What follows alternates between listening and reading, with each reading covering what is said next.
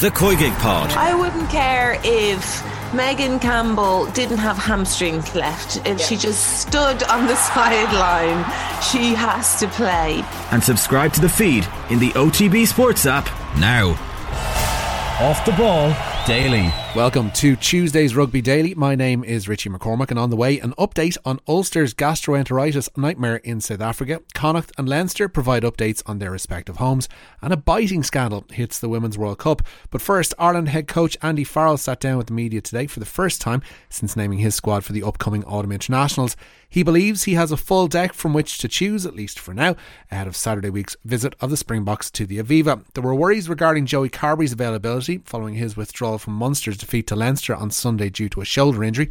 It was reported this morning that the Munster head half was training fully with his Ireland teammates, much to the delight of the head coach. Well, just so we can get back up and running and train as a team and have him barking orders, that's what a general always does, you know, so for him to have that peace of mind to get back up and running himself is pretty reassuring for everyone else. Addressing the fitness of Peter O'Mahony and Tadhg Beirne, Farrell remains confident both Munster forwards will be fit by the time Saturday week rolls around. Yeah, confident, but as I said, there's certain stages that they'll have to get through, but they've pulled up in not too bad shape and they'll go through a process, and we'll see how they are at the beginning of next week. Farrell was also asked about the 12-man Ireland A panel that will arrive in preparation for the game against an All Blacks 15 at the RDS on Friday next. He believes some players within that dozen will have their eye on earning full Ireland recognition later in the autumn series. Opportunity, finding opportunities for people and finding out. I've constantly said over the last few years, you know, that competition has to be all of our best friends, you know, and I said to the players exactly that this morning again when the other lads come in, the 12 extras are coming for the air game next week. You know, there'll be, 47 to 50 players in the room, and have a look around because, you know, you're all going to be competing against each other over the next 12 months, certainly, and you've got to embrace that and rise to that and be the best teammate that you could possibly be within that type of situation as well. So we created opportunities there in New Zealand with the A game, with the Maori game, but I mean, what does that stand for, that type of experience, if you don't back it up? You know, so we've got to find ways of backing it up, and the A game is a fantastic opportunity for people to show that they're able to perform at this level, because that 100% is going to be a massive step up from the Maori games in themselves, and then we'll see how the land lies after that, you know, because again, people are fighting for a test spot. I mean, it's obvious, isn't it, you know, that we go from the two Maori games to the A game, you know, and the emerging Ireland stuff, you know, it's the non-cap games as such, you know, so people are desperate to play for Ireland, but like all things, you've got to earn the right to be able to do that. Ireland are due to play the Boks in their third pool game at the World Cup in September of next year. Farrell, though, was quick to dispel the notion that November's test would have any bearing on that encounter at the Stade de France. However, he is looking forward to pitting his wits against what he regards as one of the best test sides in the world. Yeah, they've got a unique way of playing, and they're all on the same page, and that's their strength, isn't it? You know, they know their points of difference and they go after it hard, and they've been very successful in being able to do that. So obviously being aware of what South Africa are about is absolutely key, because we need to know what they're trying to achieve, but at the same time how we progress our own game is just as, if not more important. You know, I think probably if you want to compare it to what we've faced over the shortest period of time, was probably the French away game. You know, big set who go after you properly in defence and set pieces. Obviously, a main part of their game, play a good territory type strangling game and a pressure type game. So obviously that didn't work out too well for us in the end, so we need to show progression from that. Kieran Frawley also faced the media today. The versatile Leinster man has been spoken about as the natural heir to Jonathan Sexton. Frawley is hoping to win a first cap next month and says the advice of his older teammate has been vital to his progress. Johnny's unreal to have him. Like, we're so lucky to have him in Leinster, and here, speaking for all the lads, without knowing it, we're actually learning a lot off him. You can see a lot of the way lads are playing is very similar to Johnny, and picking up little things like it could be just holding the ball at the line that last second that he does so well.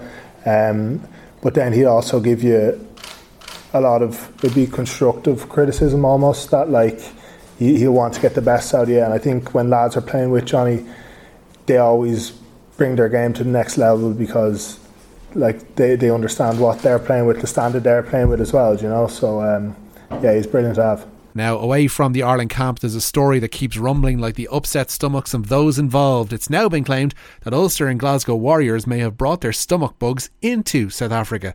They had games with the Cell C Sharks and Emirates Lions postponed last week, as both squads were decimated by gastroenteritis cases. 29 Ulster players and 13 support staff were found to have both E. coli and norovirus.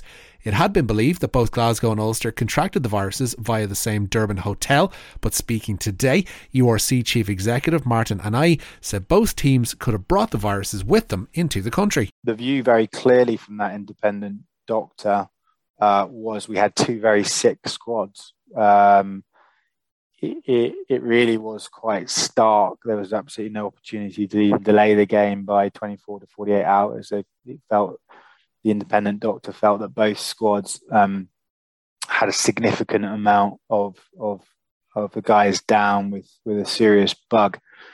Early indications, and again, review is ongoing, which is important to understand what's happened, because it is quite odd, I think.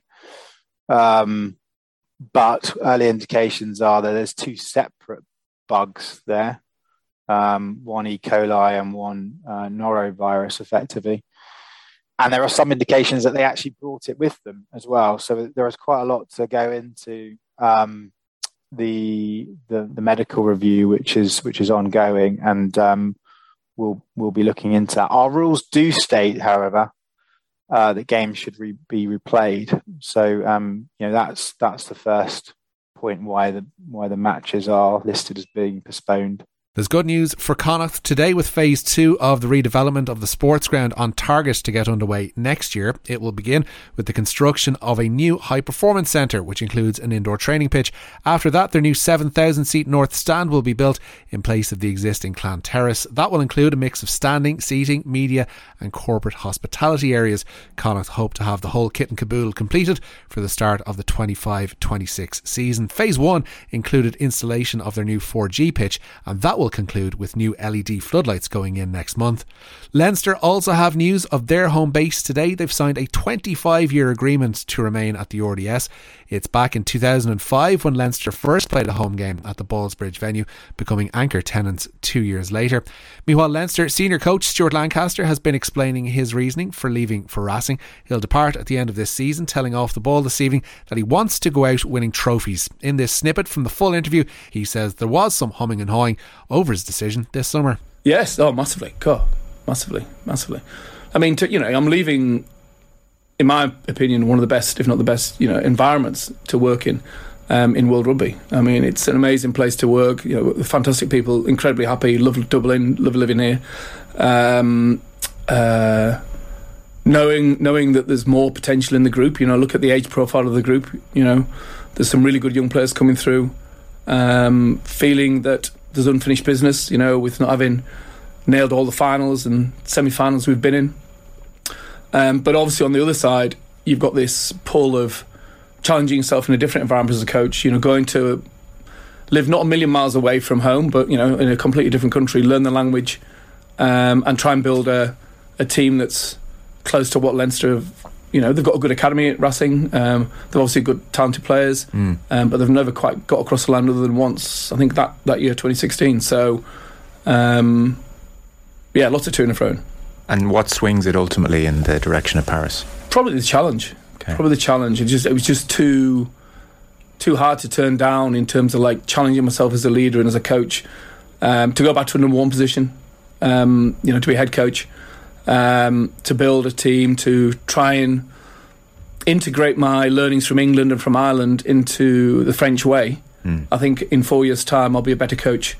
As I said to the players, hopefully I can come back at that point, or who knows what happens in 4 years' time, but I'd still be 56, 57 years old, I'll still be plenty of coaching left in me. And I think I want to finish my career as a coach, having experienced different environments and challenged myself in different ways, and this probably was never going to come again in the way it came. That full interview is available elsewhere in the OTB rugby feed. And finally, Italy's Sarah Tunisi has been handed a 12-game ban for biting during the Women's Rugby World Cup in New Zealand. The lock was cited after Sunday's 21-8 Pool B win over Japan, and the decision was upheld by the tournament's judicial committee. Tunisia has 2 days to appeal, but as it stands, will miss Italy's quarter-final against France on Saturday. That's it for today's Rugby Daily. Don't forget to subscribe to the OTB Rugby feed and to leave any positive feedback you possibly can. I'm Richie McCormack, and I'll talk to you tomorrow.